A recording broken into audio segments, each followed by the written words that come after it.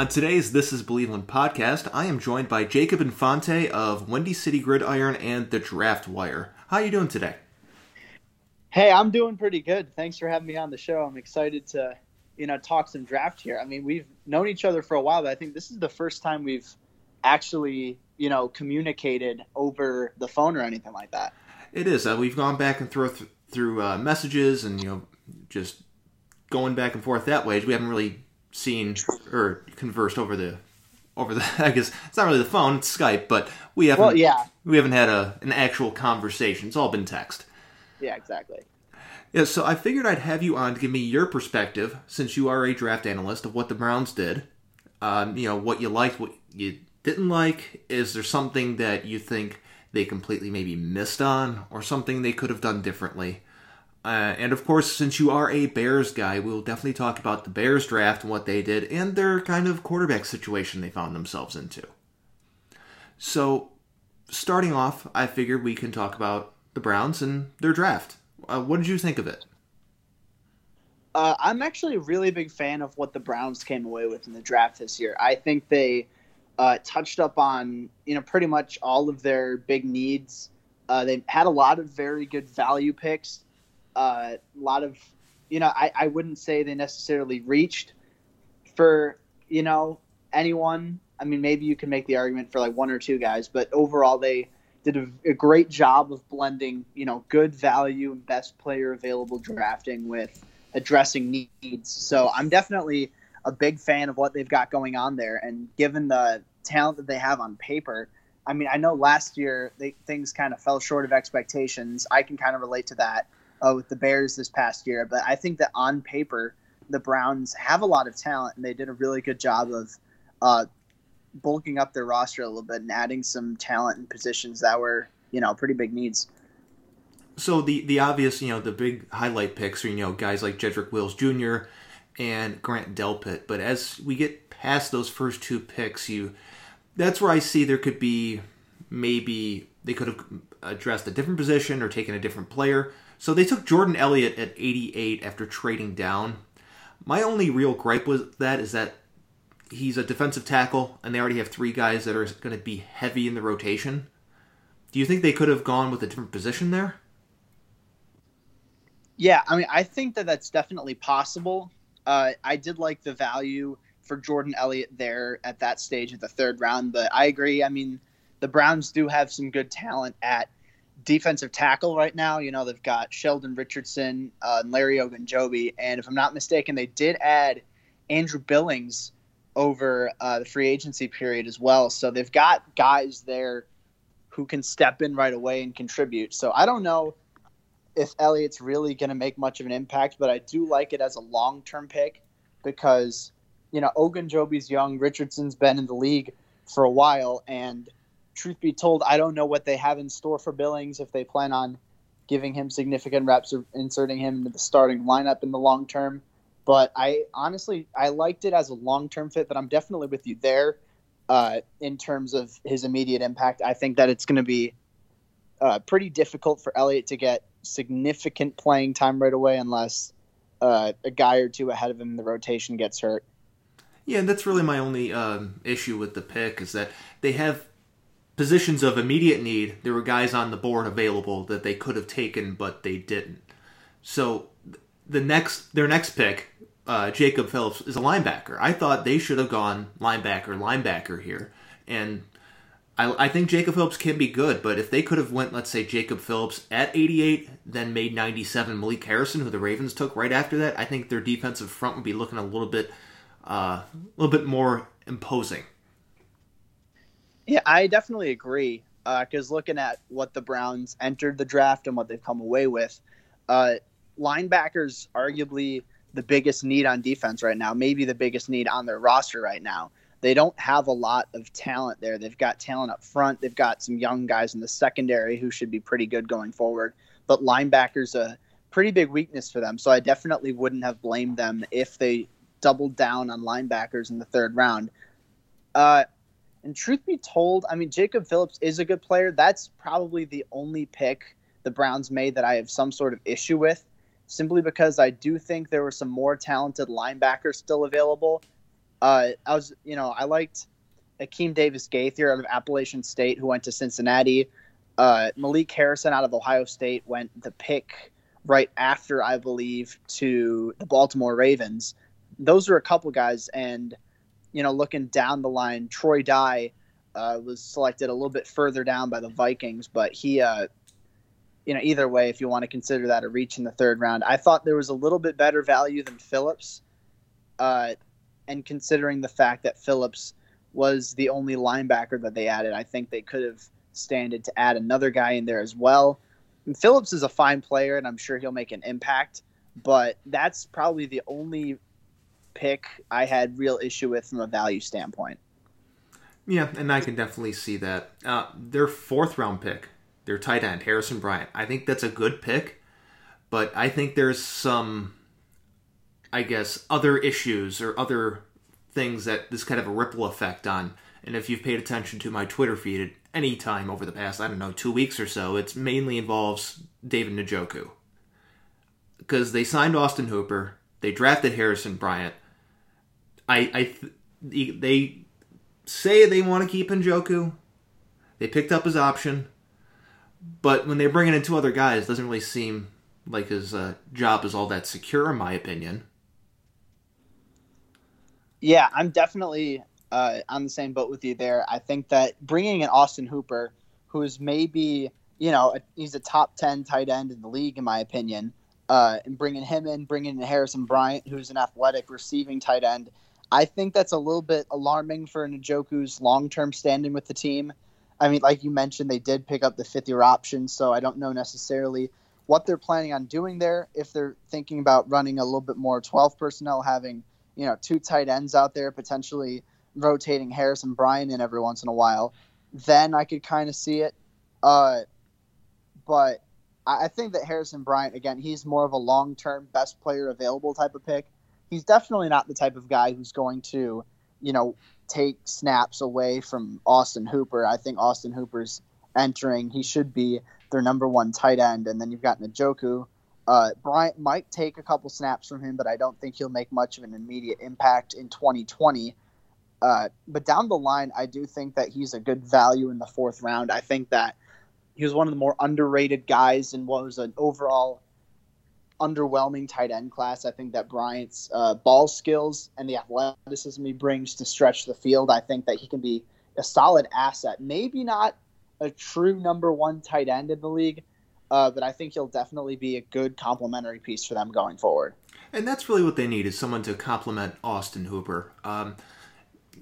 I've made my feelings about David Njoku very clear. I really don't think he has that much of a future unless he seriously takes some big steps forward. Mostly in regards to, blocking, because he's not very good at it. I know Harrison Bryant wasn't necessarily heralded as this great blocker in college, but he was an offensive lineman in high school, so he has some of that ability there that he can kind of lean back on when asked to block. So I think there's going to be some sort of step in that direction, that if Harrison Bryant's showing some of that ability that Njoku hasn't, it's going to be maybe they'll trade him since they picked up his option. Cutting him wouldn't make a whole lot of sense there. It'd be kind of a very short-term solution to something they're trying to make a long-term plan for. Now, another position that they addressed was their offensive line. And this was obviously a best player available pick, but I'm not mad about it, and that's Nick Harris.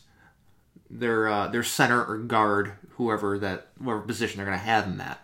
I think he could definitely compete for Wyatt Teller's spot at the right guard position, but I do think there's also the potential of him being part of some sort of succession plan at center if for some reason they part ways with J.C. Tretter.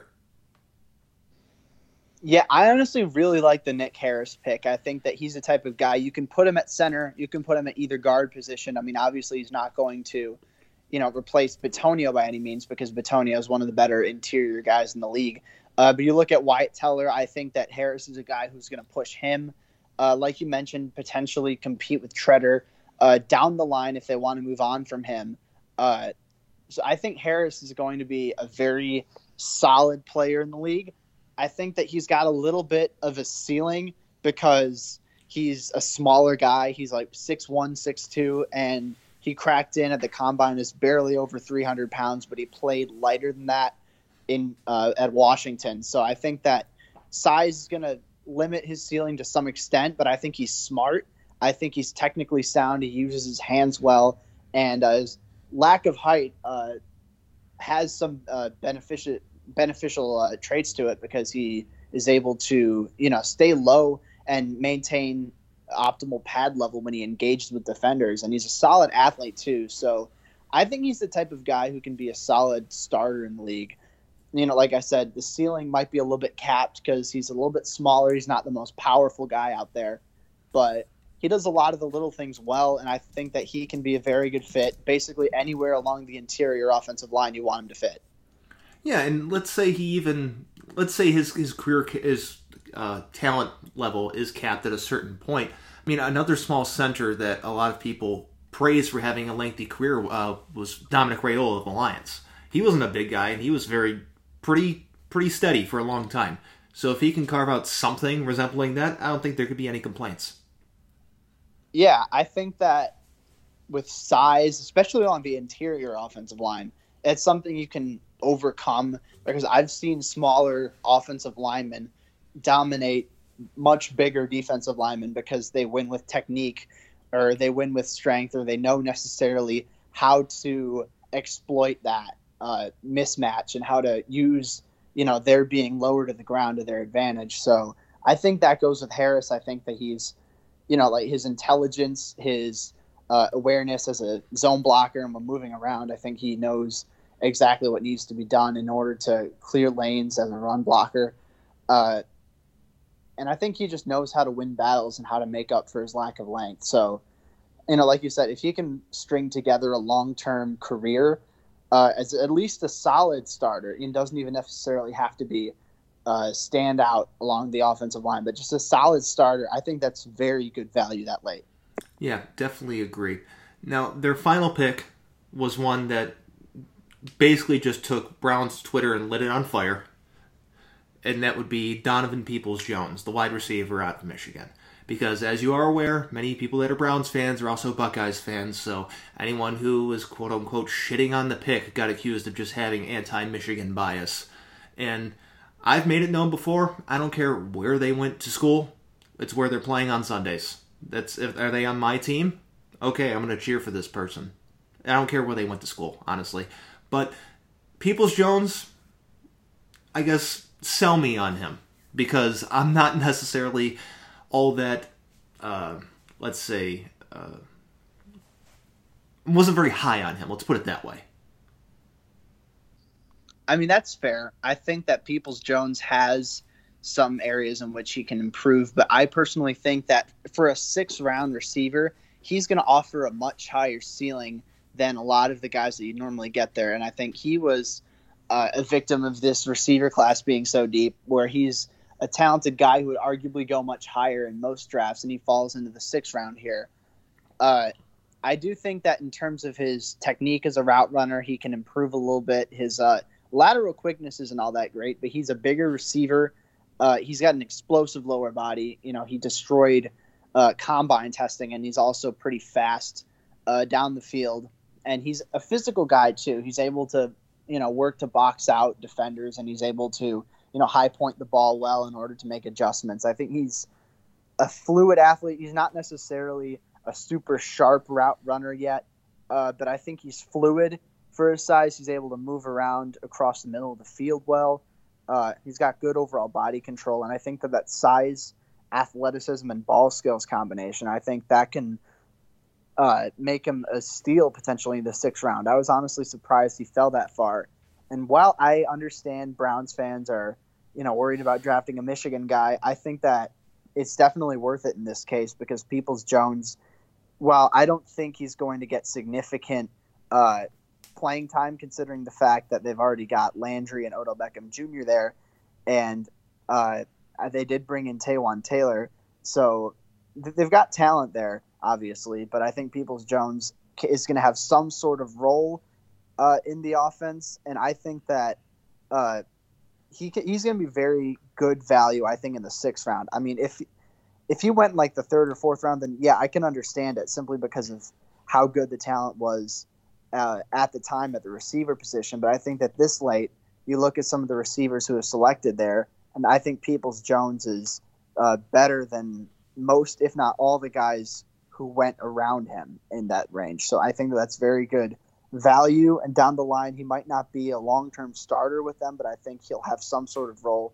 and he should be able to contribute to some capacity. I mean, the way I see it is special teams. Be a return man, because the Browns haven't had one since Travis Benjamin, and before that it was Josh Cribbs. So if he can just be their return man starting off, maybe catch the occasional pass, I think that's a good starting point. But expecting anything spectacular, especially in this Kevin Stefanski offense, which is going to be heavy on tight ends, it's going to be heavy on the run game, I wouldn't expect much from him. Do you think I'm accurate in that evaluation? Yeah, I definitely think you're accurate with that. I think that, given the scheme and given the talent around him, I think it's going to be tougher for him to make an impact on offense right away. You mentioned special teams, and he was an experienced punt returner at Michigan. I think he returned 2 touchdowns during his collegiate career. So I think that if he can provide some of that value, I don't know necessarily what he'll bring to the table as a kick returner, because he's fairly unproven there, but I think that if they want to play him there, they probably could. But I think that he's going to make an impact on special teams. I definitely agree. And I think that with his size, his athleticism, considering how long and big he is, I think that he has a lot of potential on special teams as like a gunner along those lines or a returner. So I think that he should definitely, in my opinion, make the roster when looking at some of the guys on the depth chart that are going to be competing for a roster spot with him. Mm-hmm. But I think that generally he'll make an impact on special teams to start, and I think that'll make him a valued member of their roster regardless of how big of an impact he makes on offense right away. Yeah, the way I look at it, I mentioned this on a previous podcast, was just give me Matthew Slater from the Patriots. If you can turn into Matthew Slater, I'll be ecstatic with this pick. Yeah, I mean, I think that every team loves to have some of those guys who are rock solid on special teams all the time. I know that with the Bears, we had that with Josh Bellamy for a couple of years, and then he left and signed a sizable deal with the Jets. But if you're a wide receiver and you're going to be on the bench, you're not projected to be a starter who plays a significant role in the offense, then it's important that you play some sort of role on special teams, and I think Peoples-Jones has that to his advantage. And I think that regardless of how well he does on offense, he's going to have a role in this organization. And I think that down the line, it could end up paying dividends for taking him in the 6th round. I definitely agree with that. Is there anything that you would have, I guess, done differently approach-wise? I know there was a lot of discussion about the Browns possibly trading down from 10. Thank God they didn't. I could not have handled that on Twitter. But is there anything like you think they could have done approach-wise? Honestly, I think that they did a good job, all things considered. I think looking at Jedrick Wills and Grant Delpit, their first 2 picks, those are guys who are going to contribute right away. I'd be surprised if even one of them wasn't in the starting lineup to start the year. I think that Jedrick Wills was my number 1 tackle in the class. I think that he's great value at 10. And him and Jack Conklin, the Browns did a very good job of upgrading their talent at offensive tackle. And then with Grant Delpit, I was higher on him than most. I know some people are concerned about his tackling abilities, but in my opinion, in today's pass-first league, I think coverage is more important for the safety position. And I think Delpit, given his length, his range, his intelligence in coverage, his ball skills, I think that he's going to be a very valuable safety dropping back in coverage for the Browns. And you take a look at some of the guys that they have in their secondary, I think that Delpit's going to complement Carl Joseph very well. And factoring in Denzel Ward and Greedy Williams, I think that there's a lot of upside with that secondary. And I think that it was a very good selection in the 2nd round. He was personally who I wanted the Bears to take at 43. They ended up with Cole Kmet, but so to have Grant Delpit go right after the Bears was a little bit of a heartbreaker for me. I think that was those two were great moves. I think with their bench, they did a good job of adding high upside guys who can potentially contribute down the line. Like we were talking about earlier, maybe bringing another linebacker. I do think Jordan Elliott was good value, but like you mentioned, then they still have a pretty big weakness at linebacker. They don't really have any guys that wow me right now. I know we've got Mac Wilson, who I liked coming out. I didn't really follow up on him this past year, so obviously you know better than I would how he was this past season, but overall, I think it's a very young and very unproven group of linebackers. So maybe bringing in another linebacker in that third round, some of the guys I mentioned, like Davis Gaither, Malik Harrison, someone like that, Troy Dye maybe, for a roster spot. I think that might have been a good call, but otherwise, I think the Browns did a very good job in this draft. I think that they got a lot of solid value, a handful of guys who should contribute right away, whether it's starting in the rotation or contributing on special teams. I think that they did a good job with this draft, and I think that people tend to crap on the Browns for their past draft mistakes, of which there are a lot. Infinite.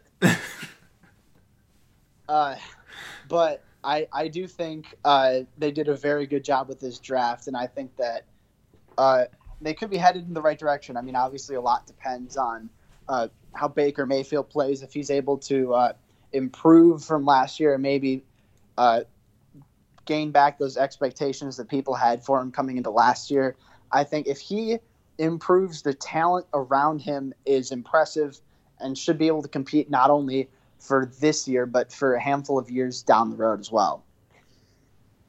And real quick on Mac Wilson, he had some moments last year, but overall he played like a rookie who needs some work still. So had a couple moments, definitely needs some more development and more time to grow as a player.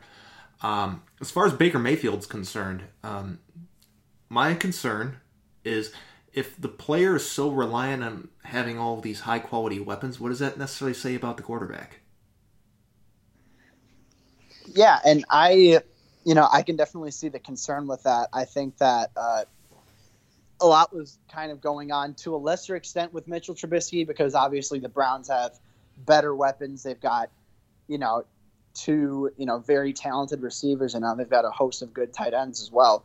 But I can kind of, I see where you're coming from with that. I think that if Mayfield can't succeed with the talent that's around him right now, then I think it's going to be very tough for him to succeed down the line because last year you can say, they didn't have an offensive line. The year before that, they can say, the weapons weren't, all that great, and the offensive line was bad. So the Browns have done a very good job of surrounding him with talent and putting him in a good position to succeed.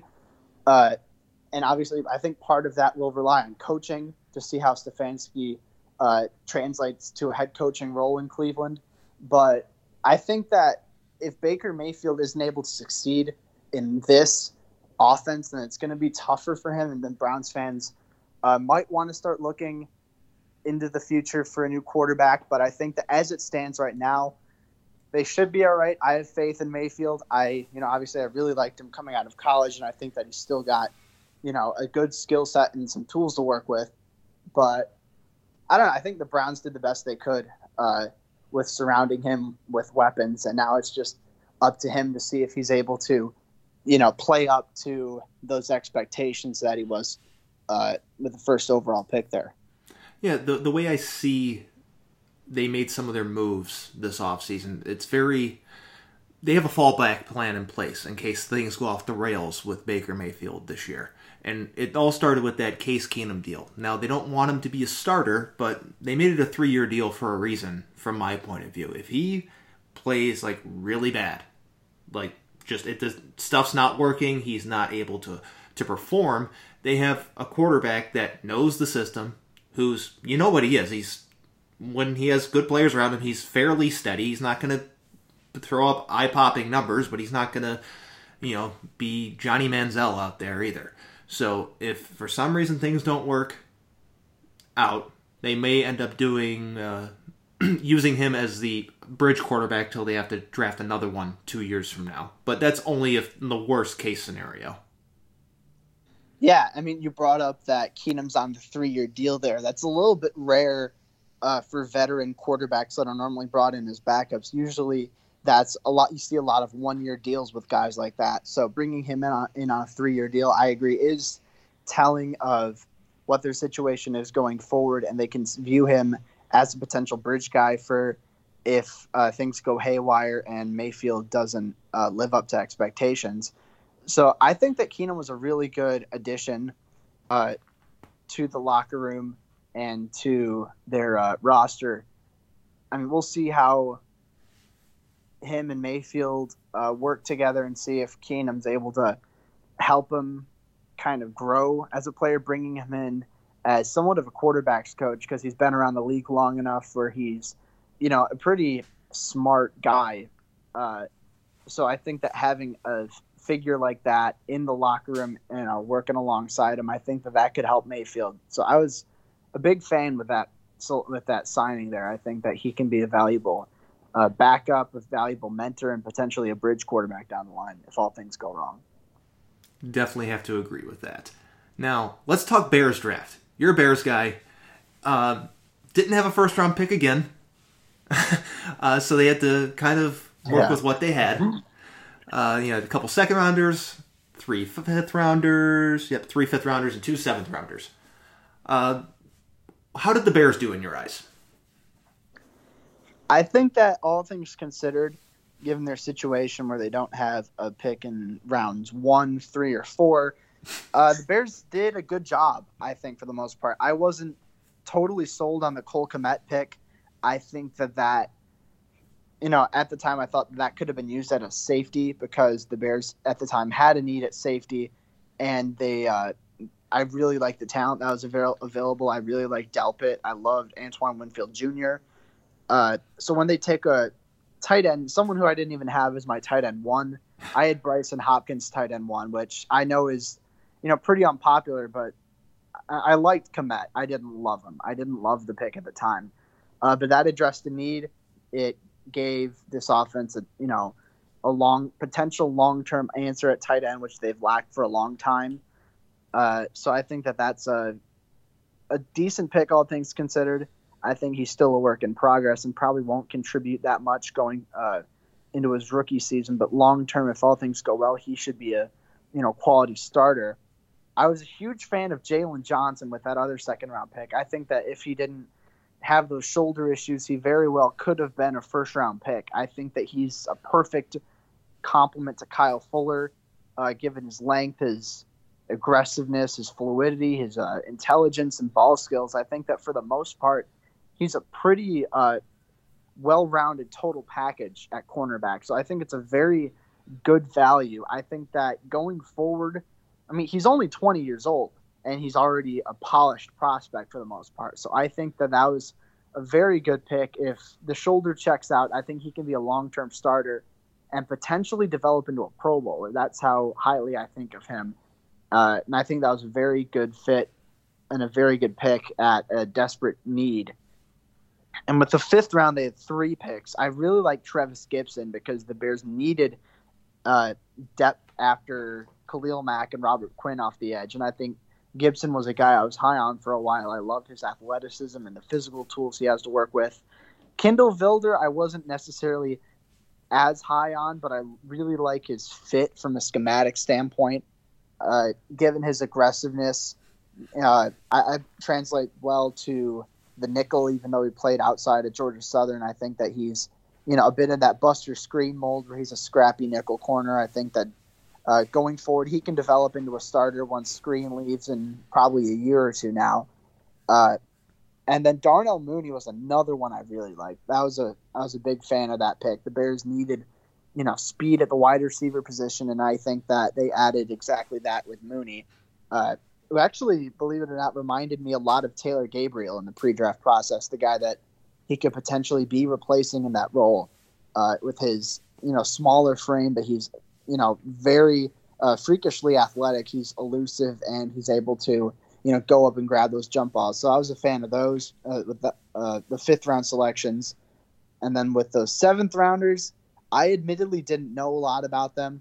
They took 2 offensive linemen, Arlington Hambright from Colorado and Lachavious Simmons from Middle Tennessee State.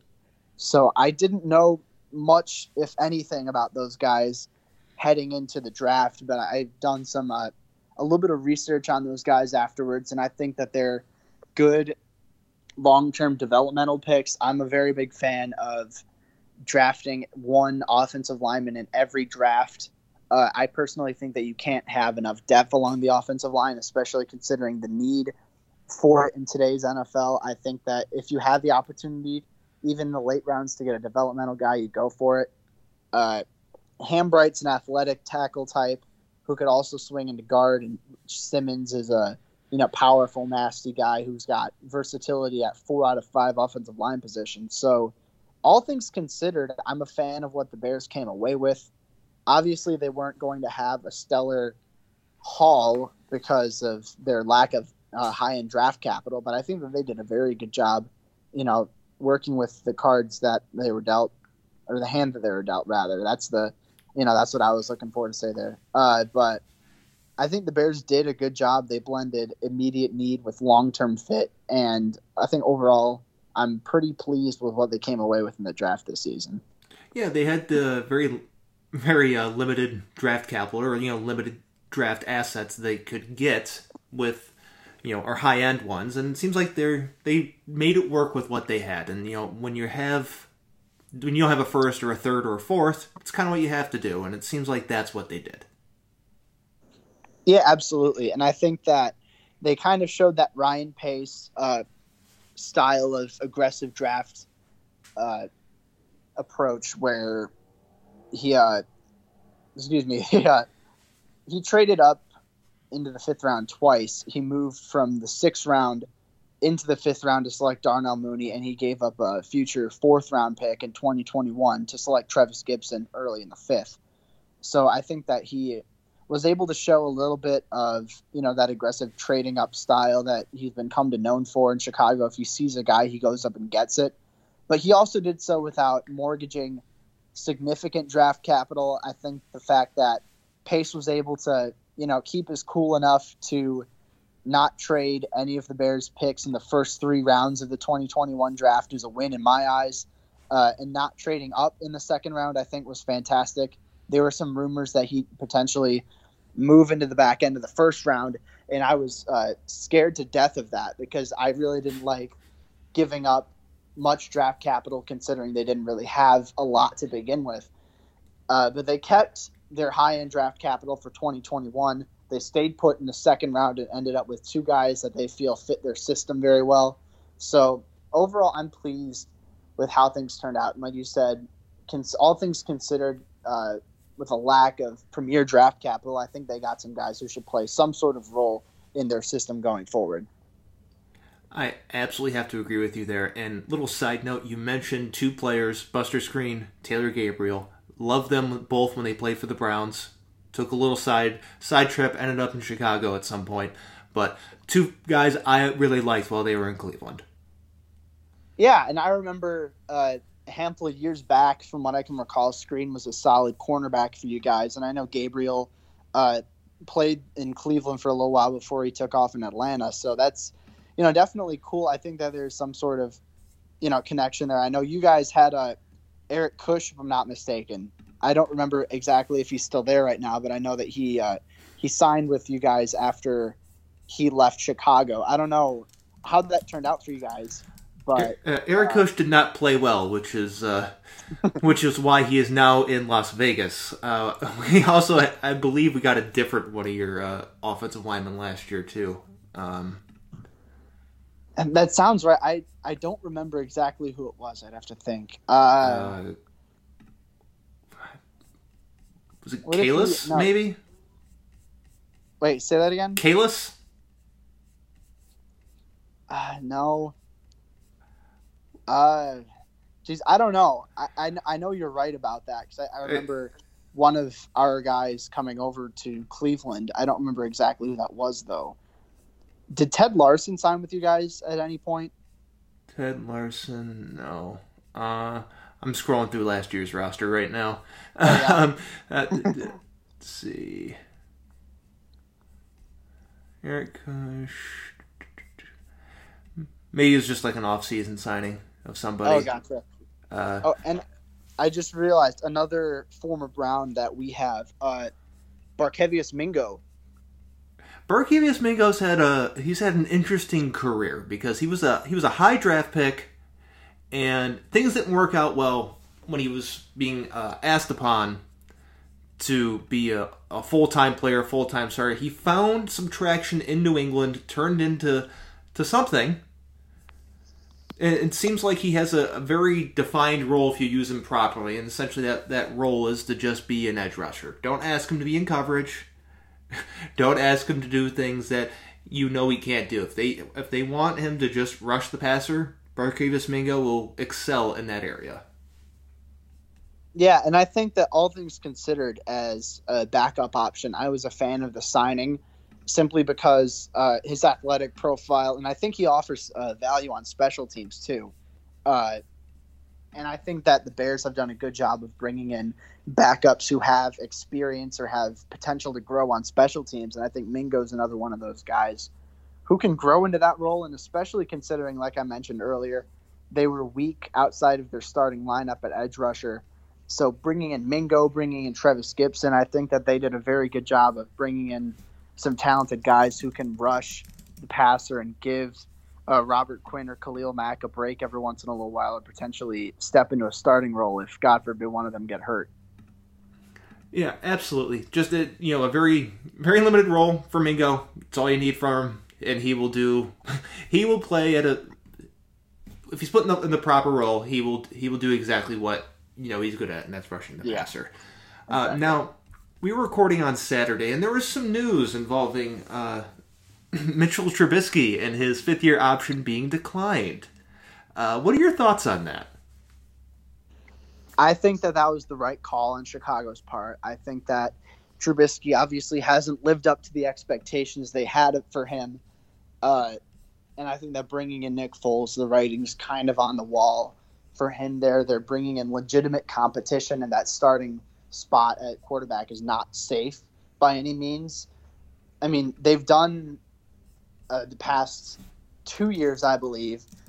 They declined Kyle Fuller's fifth-year option. He balled out, and they re-signed him. With Leonard Floyd, he's been a little bit disappointing. They picked up the option, and before he could ever play on that fifth-year option, he got released. So with Trubisky, I don't know necessarily what is going to happen with him in terms of his long-term fit where he goes. I just don't think that he's going to be in Chicago much longer. I mean, obviously, there's a chance that might change. And if he somehow has a very good year this year, then they could sign him to a cheaper contract than most quarterbacks are re-signed to at that age. But honestly, I think that Trubisky could be out of Chicago come once the 2020 season comes to an end. So I think that was the right call, not picking the option up. I think that at this stage, paying him that much money for the level of production that he's been giving, that would have been insane. So I think that they made the right call. Yeah, and it really felt like this was a long time coming since they, acquired Nick Foles. And, admittedly, I was someone who's wanted to see Mitch Trubisky succeed, but obviously he is not. And that's why they went out and got Foles. So Foles is there, and he's there to essentially compete with Trubisky for that starting job. At least that's how I see it from, an outsider's perspective here. And there's only so much, I guess, Trubisky can give you as a quarterback. Well, we've seen Foles have his high moments, including winning a Super Bowl. So I do think that Trubisky's time in Chicago could be limited or, counting down. Yeah, I honestly think that Nick Foles, I was admittedly upset with the trade at first because I didn't like the idea of, actually giving up draft capital to select a guy coming off of an injury who's got a bad contract. Thankfully, Jacksonville ate a lot of that for Chicago, so they ended up with, significantly cheaper deal. And looking at it now, given the whole, climate of what's going on with the, COVID-19 outbreak, I think that Foles was the perfect addition from a schematic standpoint because he's played under basically everyone in the Bears coaching staff, because he was with Matt Nagy with the Chiefs for a little bit when he had a cup of coffee there. He played under Bill Lazor in Philadelphia, John DeFilippo in Philadelphia as well. That's our offensive coordinator and quarterbacks coach, respectively. So he's had experience with those guys, and bringing him into that system, I think, is very valuable, considering the fact that they won't be able to have in-person workouts and training for a while. So having a guy who already knows the system shows that they have someone who's willing to and able to step in right away and take over the reins as the starter if necessary. So I think that while Foles isn't going to have the upside of, a Cam Newton, who is, someone that I would have loved to see in Chicago, but Foles does know the system better.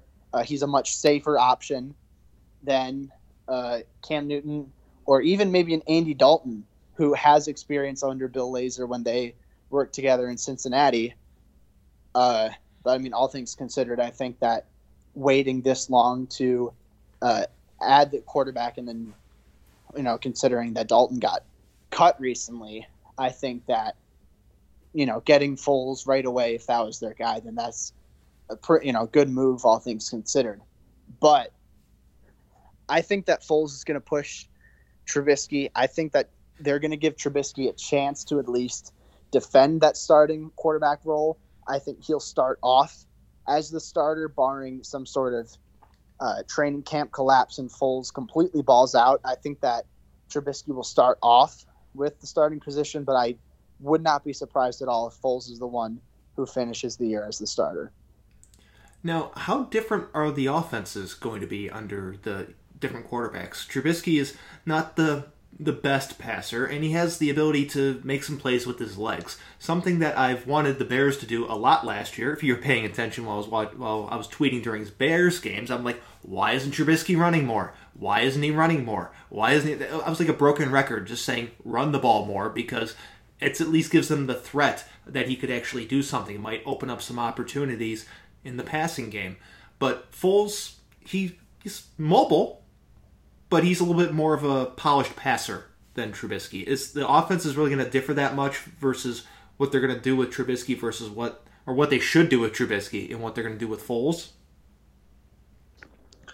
I think there should be some sort of difference. I won't necessarily say it'll be a huge one because, like you mentioned, Trubisky is more athletic than Foles is. And while Trubisky didn't necessarily get much of a chance to showcase his athleticism too much last year, I think that Foles is more intelligent than Trubisky in terms of reading a defense and making the right read. I also think he's more accurate down the field.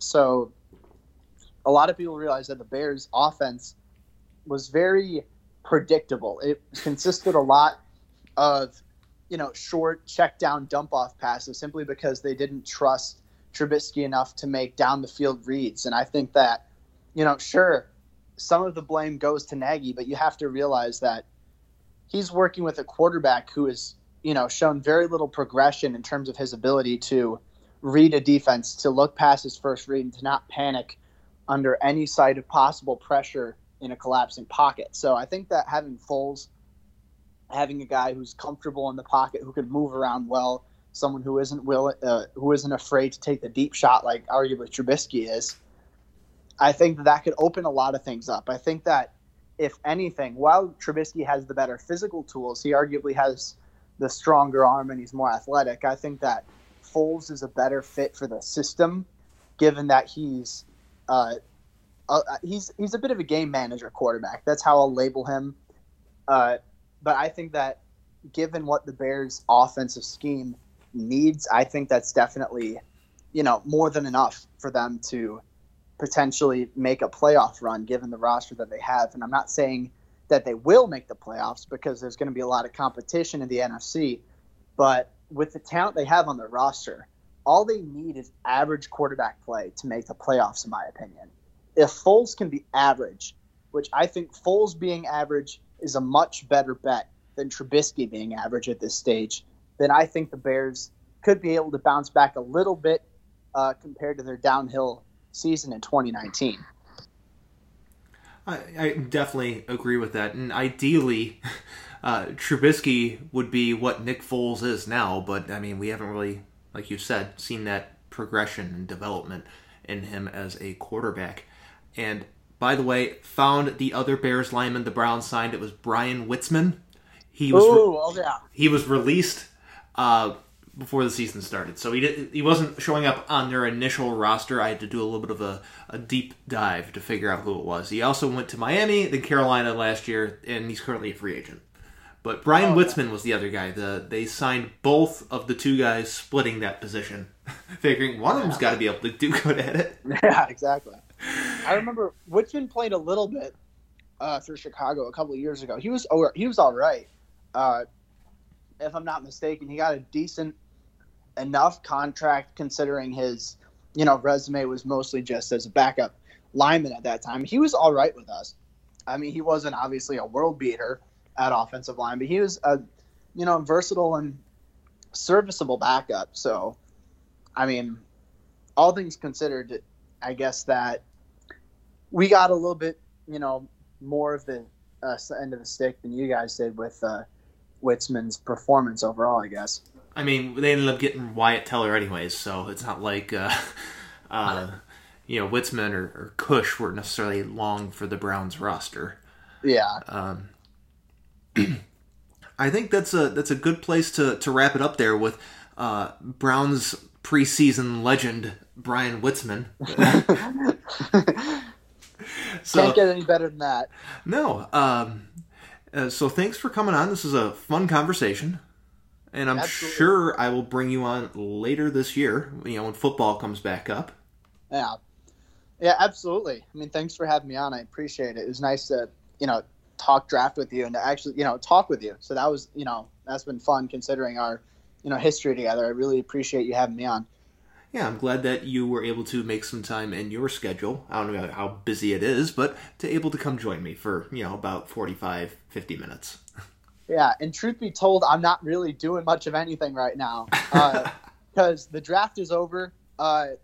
So at this stage, I'm not in the peak of my hard-working tape grinding right now. If I'm doing, 2021 stuff, it's very leisurely. It's very slow. So, yeah, I mean, this is a perfect time for me to, do, podcasts, especially like this one, because I don't have a ton going on, and I still, love the opportunities that I get to, talk football and just talk draft in general. Well, if anything major comes up, Browns-wise or Bears-wise, I will definitely reach out to you, and I'll bring you back on. Absolutely. That sounds like a plan.